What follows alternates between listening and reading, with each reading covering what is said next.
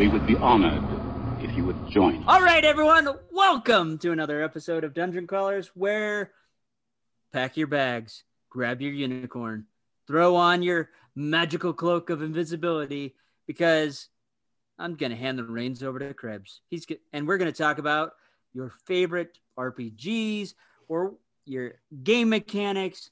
Who knows where this magical ride is going to go, because only the unicorn truly knows. Thank you so much, Dan. Yeah, it's a great intro. You did a great job there. You know, over the years, I've been playing tabletop RPGs for going on 30 years now, and I have been very fortunate that I've been able to experience like a multitude of systems, and maybe not, definitely not as many as Alton has experienced, I'm sure. Probably not as many as you've experienced, Dan, but I have still experienced a multiplicity of systems. And with every system, I have found things that I really liked and things that I was not so fond of. I would play one system and say, oh man, I wish I had this mechanic from this other game, and vice versa. It happens all the time. It's as if the perfect system might not exist. But then again, maybe it does. It's definitely a taste thing, right? But tonight I wanted to talk about the systems that we love. And I want us to focus first and foremost on our absolute number one favorite RPG system.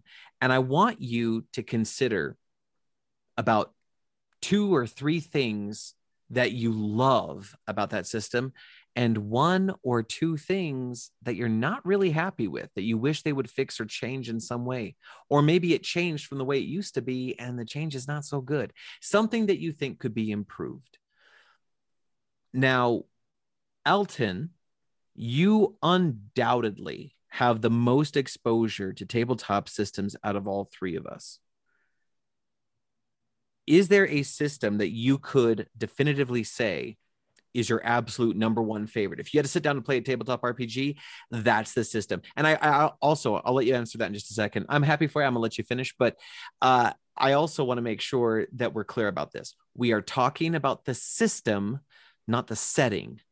So let's talk about like the mechanics, which I know, Alton, I know you know the difference, but I want to make it clear for our listeners. I want to make it clear for myself to make sure that we stay on topic. So Alton, is there a system that you would mark as your number one favorite tabletop RPG system? So here's the thing about that. Okay. And I know that, first off, no matter what I say, someone out there is going to get upset that I chose whatever thing over whatever other thing. And that's okay, right? Everybody has reasons that they like their individual systems.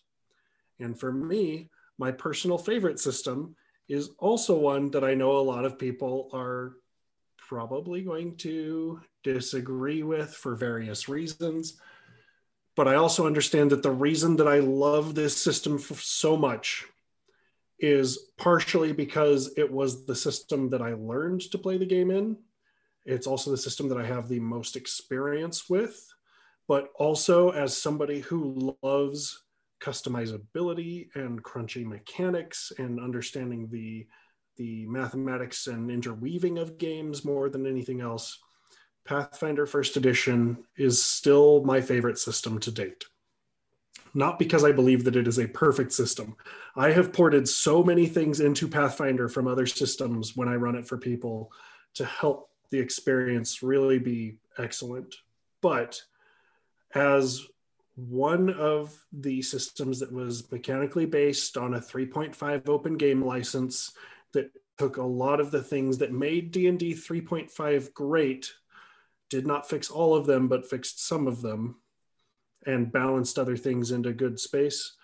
It really captured a lot of the essence of a good, crunchy, dungeon crawly, get in and build a character. And every level I'm looking forward to leveling up because I'm going to get something cool.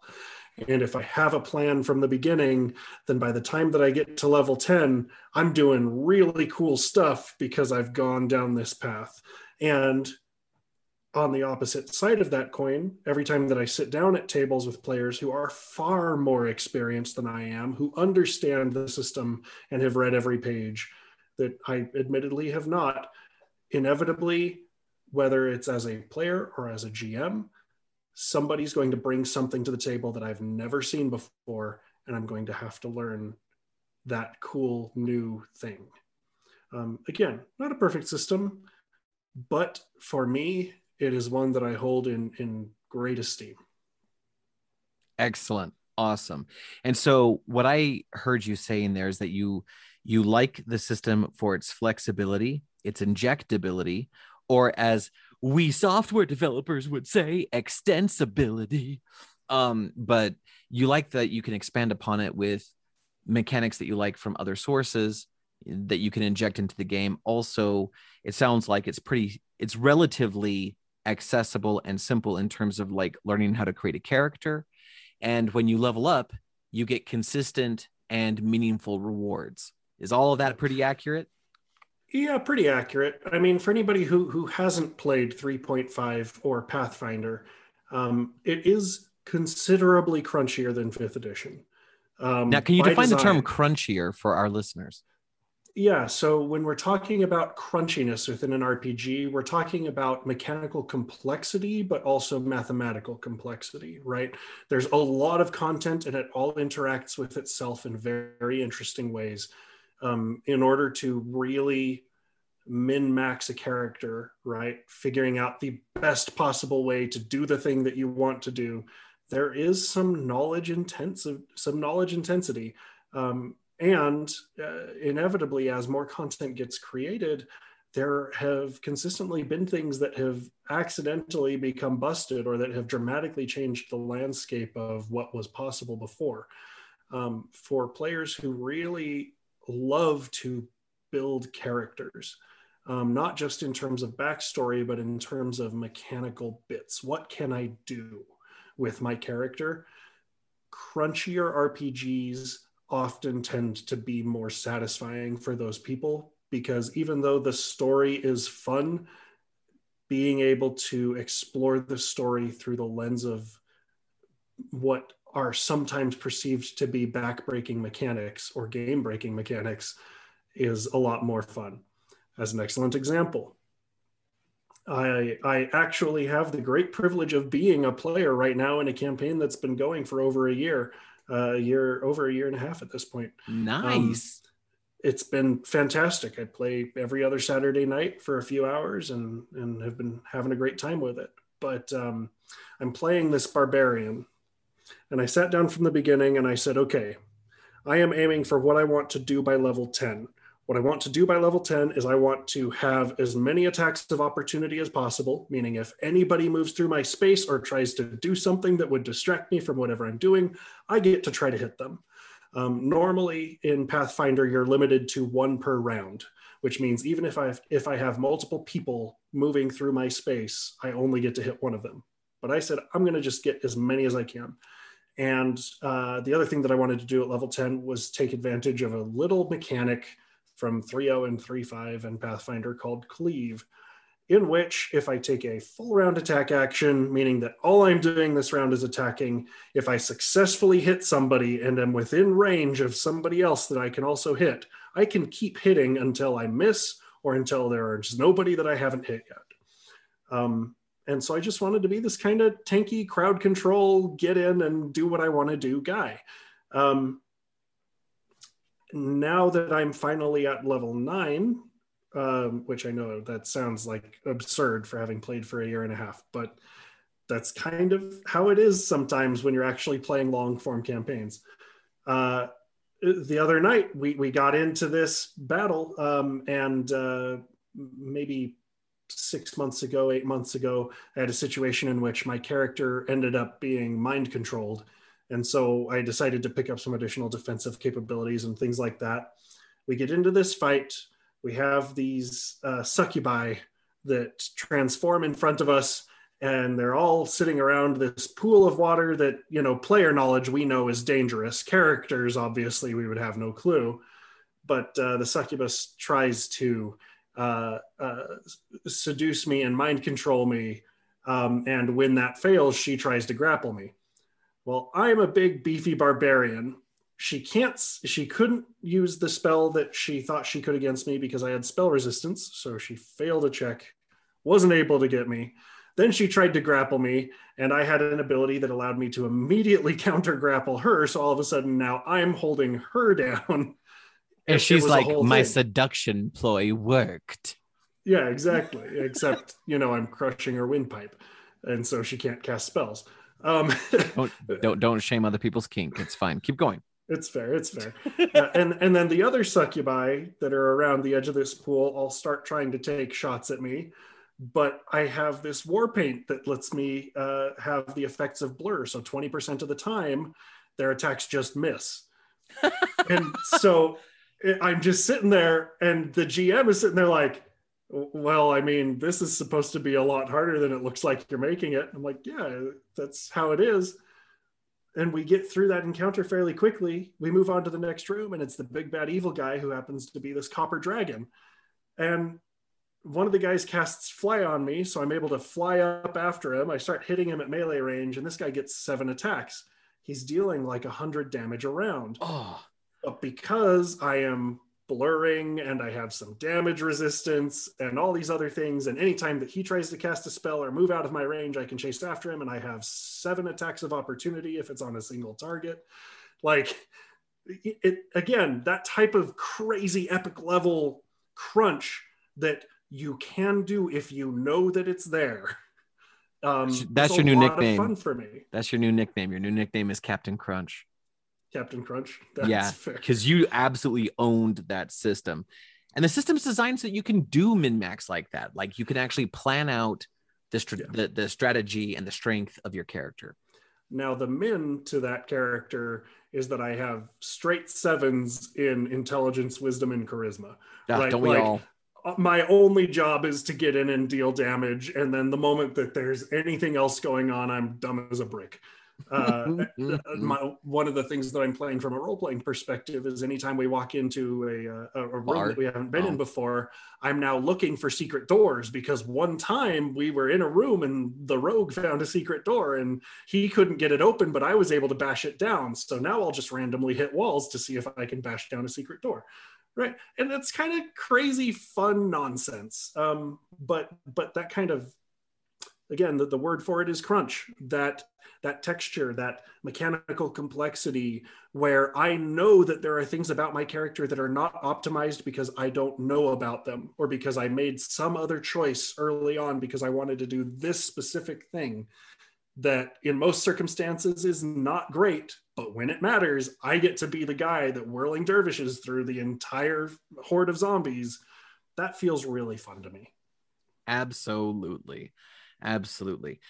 So Dan, yeah, you have also experienced a bevy of systems over the years. You've had some amazing blog-worthy, podcast-worthy experiences. Can you definitively state an RPG system that you would consider your number one favorite? I mean, to be honest, that's like saying, hey, which one of your kids is your favorite? Yeah, so which one? I mean, that's easy. Let's go. Yeah, it's or like it's not an easy one to pick. I mean, there's the go-to game system that you say it, everyone has played it, everyone has done. That's Dungeons and Dragons. Of course, we do. We know that. My favorites, though, tend to be the ones that are more challenging, other than just the random dungeon crawl, crash and bash. If I have to pick one, I would have to say the Savage World system, RPG system. I really like that, and the reason I like that is because it's so flexible in their system that you have different types. You can pretty much have any game flavor you want. You want to play a Western, grab Deadlands. You want to play some alien world that's based off of an old 1980s video game, play Thunderscape, Savage Worlds Thunderscape. I mean, even Larry Correia, who we're going to have on the show in a couple weeks, he his Monster Hunter International book series has an RPG that is based on the Savage Worlds mechanics. It's not very hard, but it's complicated enough that it's entertaining. It allows you to create the type of characters you want. It allows for great game mechanics, for amazing game moments where you guys will be talking about those moments for years to come, as well as enough. The game components give enough for you can screw up and you're going to talk about those moments for years to come. I really enjoy the game for that, and the storytelling capability. I think for me, I think that's Alton loves the number crunching. He loves the mechanics. I love the storytelling aspect of RPGs. So I think, that's why I love this one so much. It allows for storytelling. It allows for that ability for the players to be able to use storytelling to expand and grow their characters. And I know Alton has a rebuttal already. I can see it. Well, no, not a rebuttal, but just a question, because I think that you struck on something that hadn't actually occurred to me as Krebs asked the original question. Oh, okay. Which is for you, Savage Worlds, right? You're saying that you love it because you love the storytelling aspect. Do you prefer Savage Worlds as a player, as a GM, or both for that reason? Because for me, I was coming from the aspect of as a player. Yeah, I mean, I love it for both. I mean, really, as a player, because we have these unique system settings, I can play a dusty gunslinger that is down on his luck, that the only thing he trusts in the world is the 6-shooter on his hip and his trusty dog that he just found as a pup in a car, in a wooden box at some rail depot, and he was dying, and somehow that dog gave him the will to live, and now he's hunting down the people that shot him and almost killed him. I mean, stuff like that makes it fun. I just threw that together in seconds, but the mechanics of that game system allow for that. At the same time, you can easily run a game where you're this archaeologist that has stumbled upon this religious item, and you're running away from Nazis to try to keep this religious item. Dang it, Dan! It belongs in a museum. Exactly. That's why I love the mechanics of that. You can easily incorporate movies that you love. You can bring in story, whether you're the GM developing a great adventure or the player itself coming up with a really cool backstory for your character that plays into the story that you're running or playing in.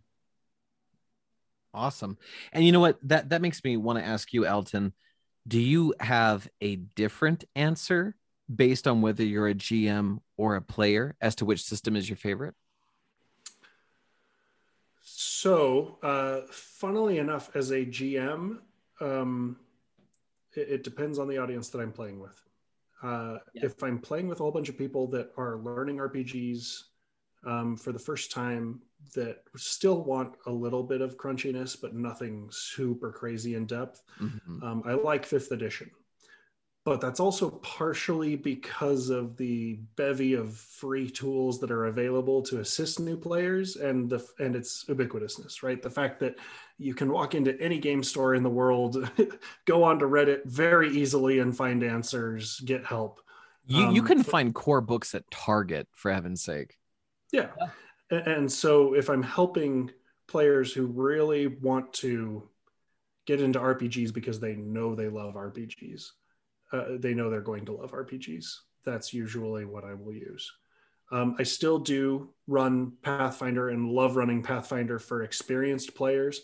I've had great games, in fact, where I've been able to say, if it exists in 3.5 or Pathfinder, you can use it, right? Whatever tools, whatever books are at your disposal, because there's so much cross compatibility. There's so many things that are open there.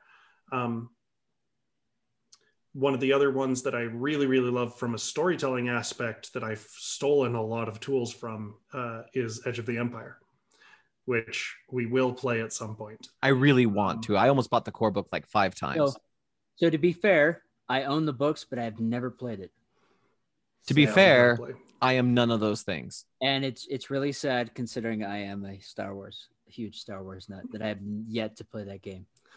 So with Edge of the Empire, it utilizes the core Genesis mechanics that were developed by Fantasy Flight Games, in which you can succeed at something with negative effects, or fail at something with positive effects, or succeed with positive or fail with negative. And there are very rarely kind of middle of the road, nothing happens situations. Especially in the context of being able to use the Force, or divine intervention if you're working in a fantasy. Being able to have those types of tools at my disposal as a DM is really nice. And the way that they treat character creation led to the development of the motivation, obligation, core belief clock system that we've talked about before. Nice. And then obviously I'm very partial to Dimensions, my pet project, for people who don't know whether they would like an RPG or not and want to try. But that's a tale for another time. Coming summer 2020X. 20XX, maybe 2XXX. But I do agree. Dungeons and Dragons 5th edition is easy if you want to throw together a game, an adventure, or whatever for people that have never played before. It's like, hey, let's run an adventure. This is what it's like. Go. Or I have these prefab characters, or we even go through the process of creating characters. It's really simple, easy. The tools are there. And they don't really have to struggle a lot through it. And if any of you are not using D&D Beyond, try it. They have all of the core rules available for free, especially if you're just getting into RPGs and you don't know how to manage a character sheet yet. Fantastic. As a GM, DM, and a game store owner, if I'm running 5e for people, I have a paid account so that people can access all of my books. And that makes the whole game run so much more smoothly because I can see everybody in one spot, see what they're seeing, and answer their questions with direct references to the books that they need to look at. That's amazing. Yeah, the online and otherwise digital tooling that has come out for D&D over the years, specifically for 5th edition, are extremely impressive. And that is coming from a guy who has worked on 2 personal projects, one for Palladium, one for RPGs in general, that I was soloing those projects for educational experience, but also because I wanted those things to be real. It is not a trivial problem to create digital tools that are meaningful and valuable to a given RPG system, because RPG games, by their very nature, tend to depend upon the human ability to be abstract. I want to give you this concept. I'm going to give you these guidelines. I'm going to give you this rule for this, but you're the adjudicator. And yes, it's normally like this 95% of the time, but then 2% of the time it's this, and 0.7% of the time it's that, and 3% of the time it's this, but now we're over 100%. So we're going to have to back off. It's very interesting. It's very interesting how RPGs are designed that way. Yeah, and graphical interfaces as well, being able to present all of that information in a way that is intuitive and easy to navigate. Like, yes. One of the greatest things that came out of 2nd edition and especially 3rd edition was a standardized character sheet that was easy to navigate. Yes. But being able to replicate that digitally, right? Like when you have pen and paper, when you're dealing with physical media, there are things that are easier for a player to do. When you're working with a digital medium, it's completely different. Mm-hmm. Even though you're presenting the same information, the way that you interact with your phone versus a notebook is very, very different. And you have to account for that. Absolutely. Anyway, yes, I'm not trying to take away from your point, but rather punctuate it and agree with it. It is a huge undertaking. Absolutely. And for me, in terms of the favorite system, and I know this comes as no surprise, but it's Krull. No, I'm just joking. It's Palladium. Palladium is how I got introduced to Dan in the first place. We saw each other at what was then SLC Nerd, if I remember correctly. We were playing a game that was Palladium based. Dan noticed it and he said, "Hey, I've been I wanted to get someone on the show to talk about this system, and you guys are playing. Why don't you come on? And so my game group at the time, we came on as like an enclave of guests, and heaven help us all. Now I'm a co-host on the show, but Palladium, that is a system that I have been playing since the early 90s. It's not my first system that I ever experienced. I experienced multiple systems before that. This is my favorite system. And what I like about this system is it is a fairly, first of all, the system is universal enough in its design that it supports a fantasy system to compete with D&D. There is a modern zombie system, a modern zombie apocalypse game. It has a superhero and a super villain IP is what I'm looking for, like game series. They have rifts, which I lovingly and jokingly refer to as the every game because it has a little bit of everything in it. That's sort of the point. Like Rifts is their flagship game on this system, and it represents what the system can be. It can be anything. It has strengths in the sense that you can get really crunchy with it, and you can create characters that have very specific strengths, very specific abilities, very specific opportunities to be heroes or villains accordingly. It's a game that knows itself really well in the sense that it understands the vast majority of human nature. It makes the argument, and just like you were saying earlier, Alton, I know what I'm about to say next is probably going to ruffle some feathers, but for me, I consider this a positive. This is just a personal opinion, everybody. But when it comes to alignment, it takes the stance that no one can be neutral, that there's no concept of neutrality. You're going to have an opinion one way or the other. You won't. Even if you choose not to decide, you still have made a choice. Thank you, Rush. And the idea is that you're either going to be super duper duper good. You're going to be a little good with some selfishness. You're going to be a little evil with some chaoticness, or you're going to be straight up evil, right? There's no concept of just sort of riding the middle rail and finding your moral neutrality. So no moral Al Gores out there. The other thing, go ahead. I was just going to expand on that thought with neutrality. It's a big problem that I have with players too, because even when they're like, well, I'm trying to not take a side on this, as soon as I ask the question, why? Then all of a sudden the neutral isn't so neutral anymore, because they say, well, it's bad to take away life from other people. I'm like, well, then that's a good motivation, even though you're doing a neutral action, right? Like, yeah, there's all kinds of, I agree. Or the perfunctory notion that if you do something, let's say selfish or even evil in the heat of the moment, you must find some alternate action to balance it out, and vice versa. If you give someone some bread, you have to like rob food from someone by knife point to balance it out. I just don't think that's realistic, and it's never been an alignment that has ever appealed to me. Now there are people out there who love playing neutral characters because they love the mind game that goes with that, and I'm not gonna yuck your yum. I am perfectly fine with you enjoying that aspect.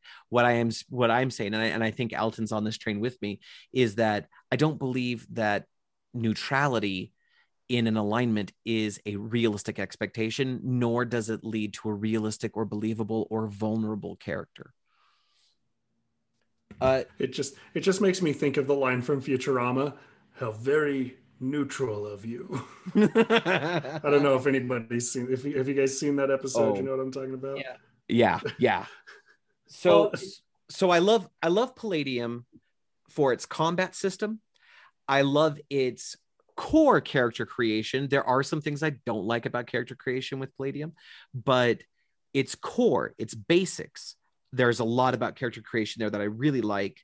And I love the diversity of outcomes expressed by the system being as flexible and, dare I say, universal as it is. Dan, what were you going to say? I'm sorry, I cut you off. No, you're fine. It was great you finished that out. I think that's probably the reason why we like some of these other systems is the alignment issue. That is something I've always really struggled with. It's like characters and people are diverse. We're not completely lawful good. We're not completely evil.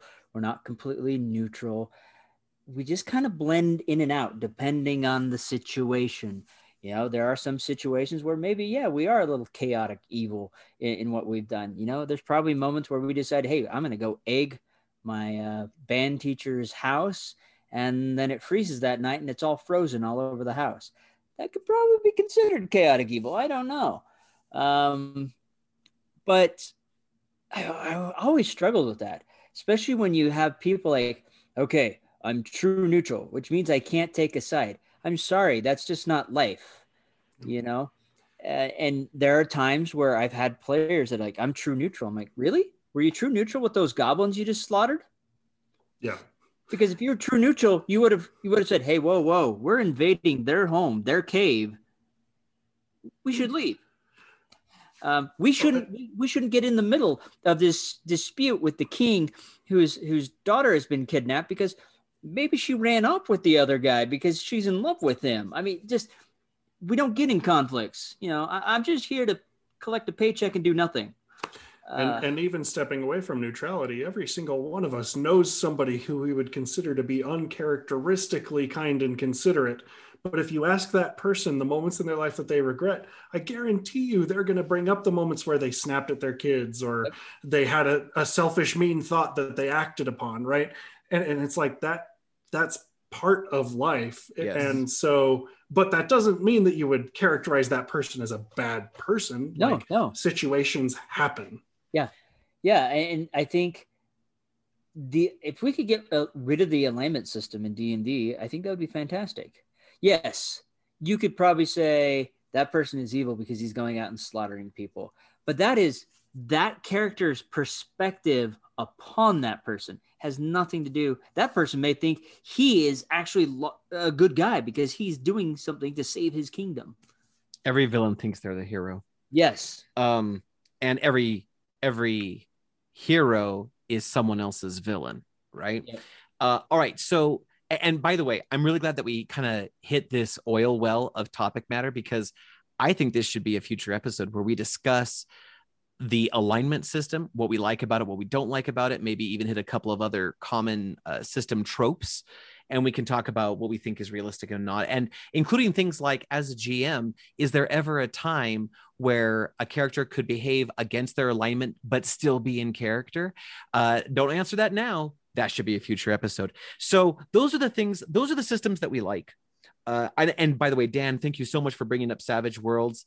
Fun fact for those of you out there who might not know, Savage Worlds teamed up with Palladium and made a Savage Worlds system version of Rifts. It's actually Rifts Savage Worlds, if I remember correctly. Yep. And so you should absolutely, if you prefer a hyper simplified but still super fun system, great for storytelling, then the Savage Worlds system is a great place to go if you want to try the Rifts world, the Rifts context. And if you're more of a crunchy player, or if you want to dive into the details, then going to the original Palladium system is probably the way to go. And of course, as always, D&D is a traditional place to cut your teeth because it is a well-tested, well-evolved system. So those are the things, those are the systems that we love. And we've talked about what we love about those systems, but I would argue, maybe argue is not the right term. I have never experienced the perfect system. With every system, there's always some gap. There's always some element that I don't enjoy as a player or as a GM. Every system has some vulnerability. Oh man, it's almost like the real world is filled with strengths and weaknesses simultaneously. So for all the munchkins out there who know what I'm talking about or hate what I'm talking about. So Dan, let's go over to you first. Sure.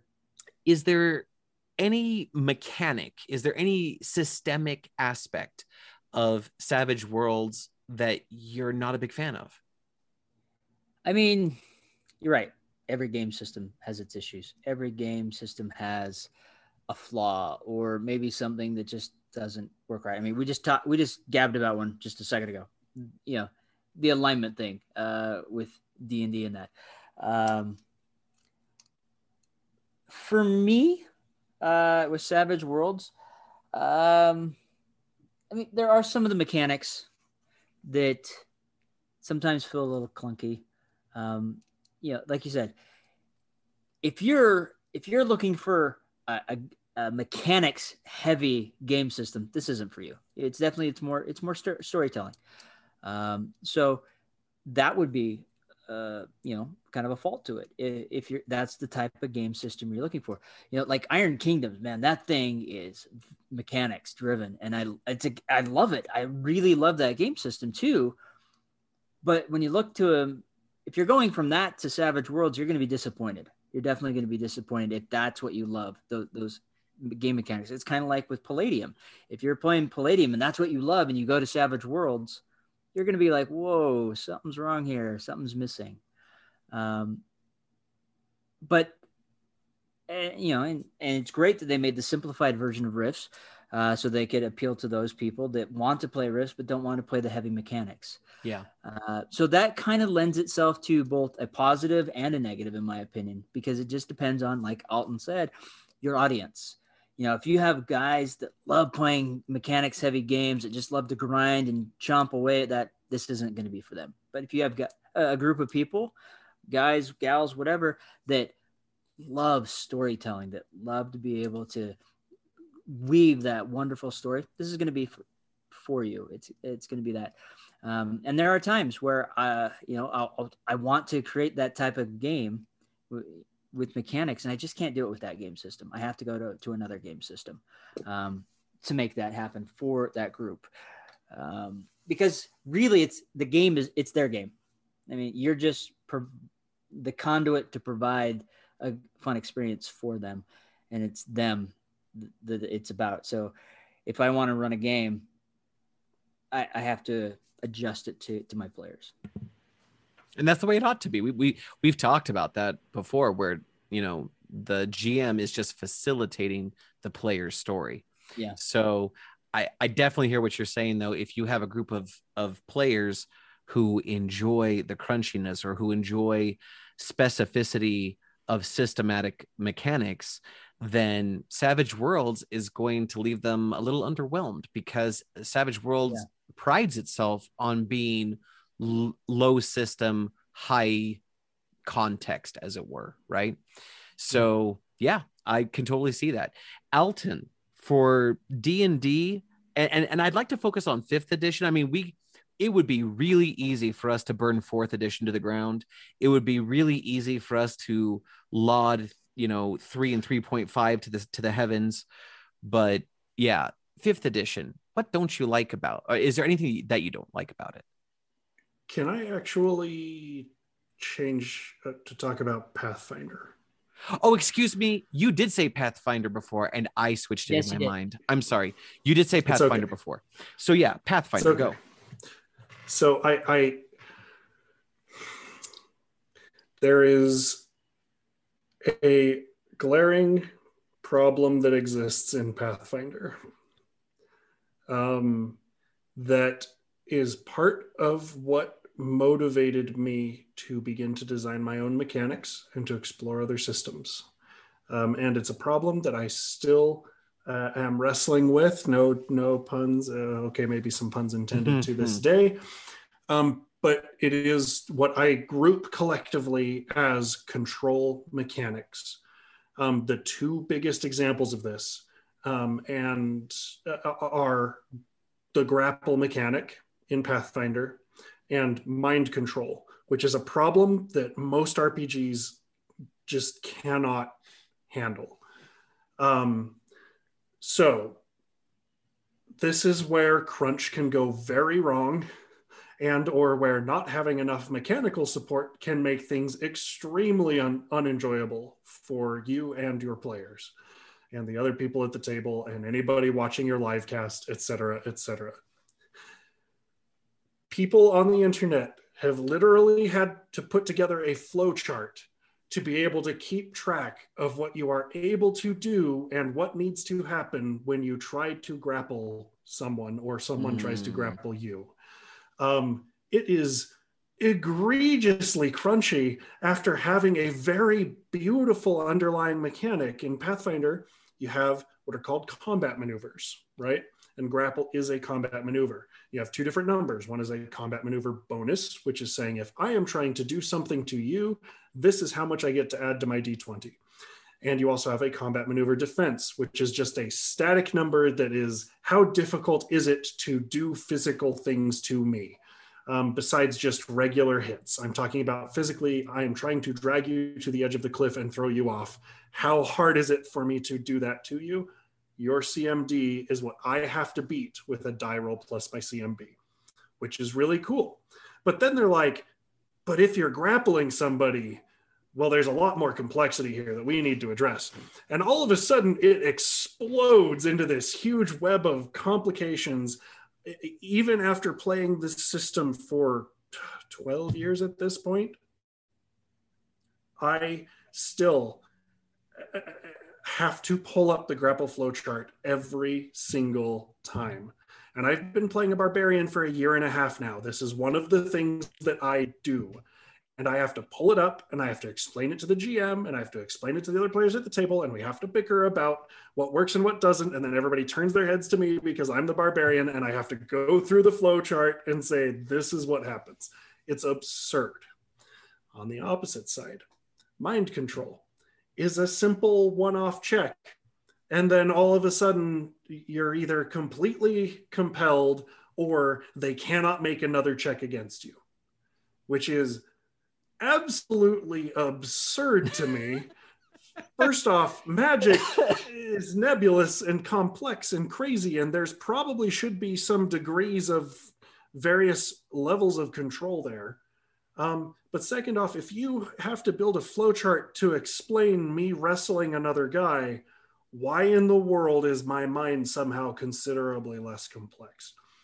And it's not fun as a player, especially because as a barbarian who has to sit there and figure out how to grapple the magic user for 20 minutes, when it finally becomes their turn and they say, I mind control you, you just lose. And then they mind control you. And that feels really, really, really bad. Yeah. It's a problem that I've addressed in many of my own games. As I've been designing my D&D equivalent system, I have things that help to find a nice middle ground on both of these. But that's really the biggest rock that if I could just crush it without having to use a flowchart, believe me, I would. I totally hear that. In fact, that actually kind of segues nicely into what I don't like about Palladium. And there's one thing for sure that I still am not a huge fan of, and there's even sort of like a dishonorable mention. But one of the things that turns people off from Palladium, and I've talked to many people over the years about this, is the complexity of character creation. Earlier, I said that the core of character creation is something that I enjoy, and it's something that I like a lot. But that's like talking, when I say core, I'm talking about attributes, what they represent, what bonuses you get, and how to determine the values of those attributes. Giving your character a name, choosing an alignment, your starting health, that sort of stuff is pretty direct and is not particularly complex. The moment you get outside of the core of your character, when you start getting especially to the unfortunately dreaded skill system in Palladium, skills are one of those things that really frustrate newer people when it comes to Palladium. And let me summarize it like this. If you are a brand new player to the game and you're sitting down with your GM or another person who has experience making characters in Palladium, the average time it takes for a new player to make a new character with help is about an hour and a half. If you're making the character on your own and you don't have experience, it's closer to about 3 hours. 3 hours to make a character for the first time. And that is enough to drive anybody away from an otherwise excellent system. So that's something that when they made Rift Savage Worlds, that was something that really benefited the Rifts world, was to have a much simpler character creation process, for sure. Go ahead. I was going to throw an honorable mention out there. If you want a game that's really quick, that you can whip up a character in about 2-3 minutes, XDM. Try that game out. I don't know really simple, huh? I don't know that one. It's written by Tracy and Curtis Hickman. It's a really simple, easy to go, really light-hearted game system. It's really based on storytelling. I think you have 3 stats that you go off of to roll. It's really simple.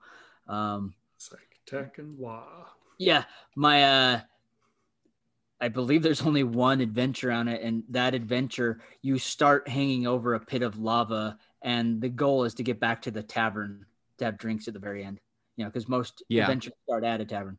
So it's really simple and easy. It's a great one if you just want a couple stats.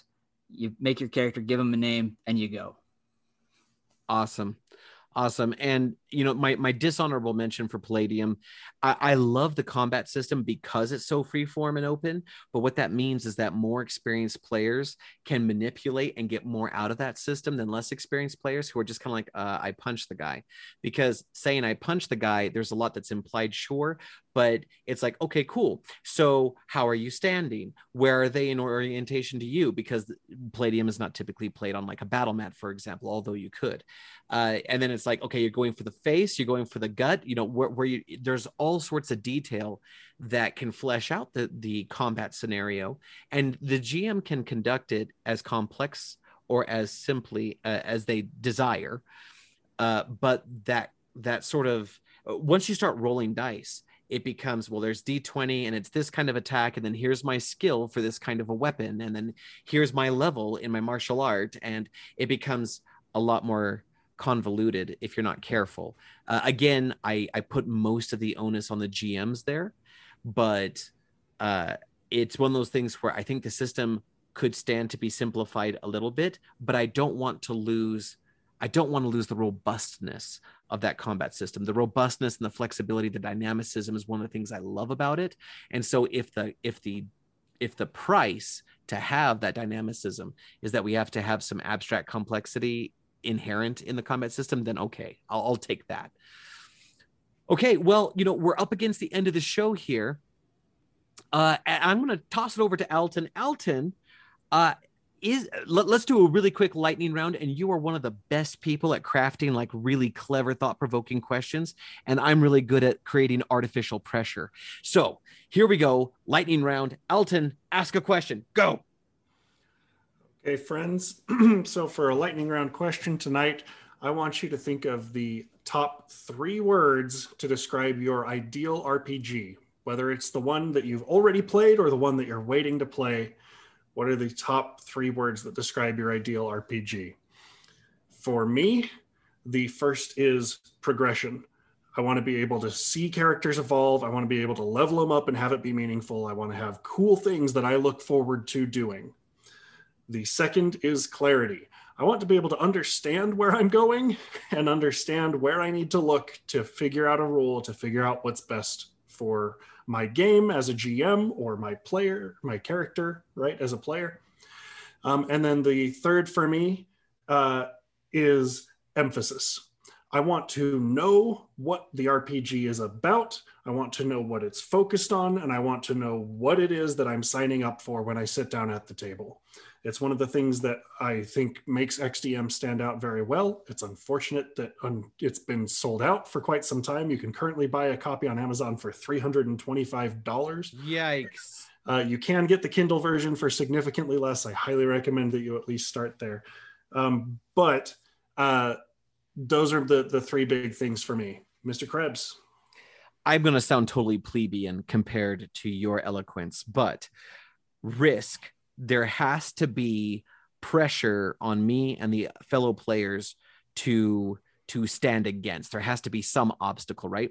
Reward, like you were saying, with growth, with loot, with expansion of skills, with increase in ability. And finally, world. It has to take place. The story, the context has to be something that appeals to me. It has to mean something to me.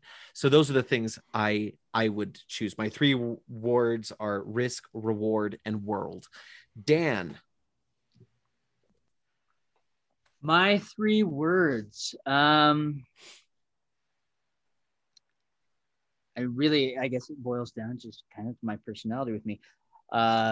Storytelling, creative, and challenging. If it's too easy, it doesn't work for me. True. It's boring. I have to have a level of creativity. If I'm just building the standard barbarian, the standard mage, whatever, it doesn't work for me. I've talked about my characters. I have some really unique characters I play, like Cookie, the dwarf, that had a battle, he rode a war pig named Bacon and had a war chicken named Eggs, and all of his armor and weapons were cooking utensils that were modified. I like to be creative, and I get to experience that in several different ways in these games. And then, of course, I have to be able to tell a story. If I'm just, I can just jump on a video game and play some random character and run through a maze slaughtering things or a labyrinth. That's easy to do. I want to craft a story that I can sit here and gab with you guys on the podcast or with other people at game stores or talk about them on panels, because through that storytelling, that gives us stories to tell later on with other people or with our kids or whatever that, you can talk about and have a good laugh. R.A. Salvatore still talks about his Wubba Wubba story, which is fantastic and hilarious. If you don't know that story, look it up on, search up R.A. Salvatore Wubba Wubba on YouTube. Someone recorded it. It's hilarious. It's brilliant. It's amazing. I hope to someday have that same experience, but I do have a lot of great stories. So that would be mine. Awesome. Thank you, gentlemen. It's been a wonderful evening. I'm so glad to have been here. And I think, Krebs, unless you have anything else, Dan should probably take us out. All right. I'll wrap this show up. So remember that there are many, many game systems out there that you can enjoy. They're, and they're not all perfect. We've already told you that. You will find some issues here and there. But realize each of these games are designed to bring you entertainment. They're designed to allow you to have a fun experience at the game table with other people, your friends, maybe even new people. And don't look for ways to exploit and damage the game, but look for ways to use the rules, the mechanics to make the experience better for you and those at the table. And with that said, we're out of here. And Dungeon Crawlers, whatever your system is, tell its story, whatever may come. And as we have always urged you to do, be epic and don't suck. Remember, the Force will be with you, always.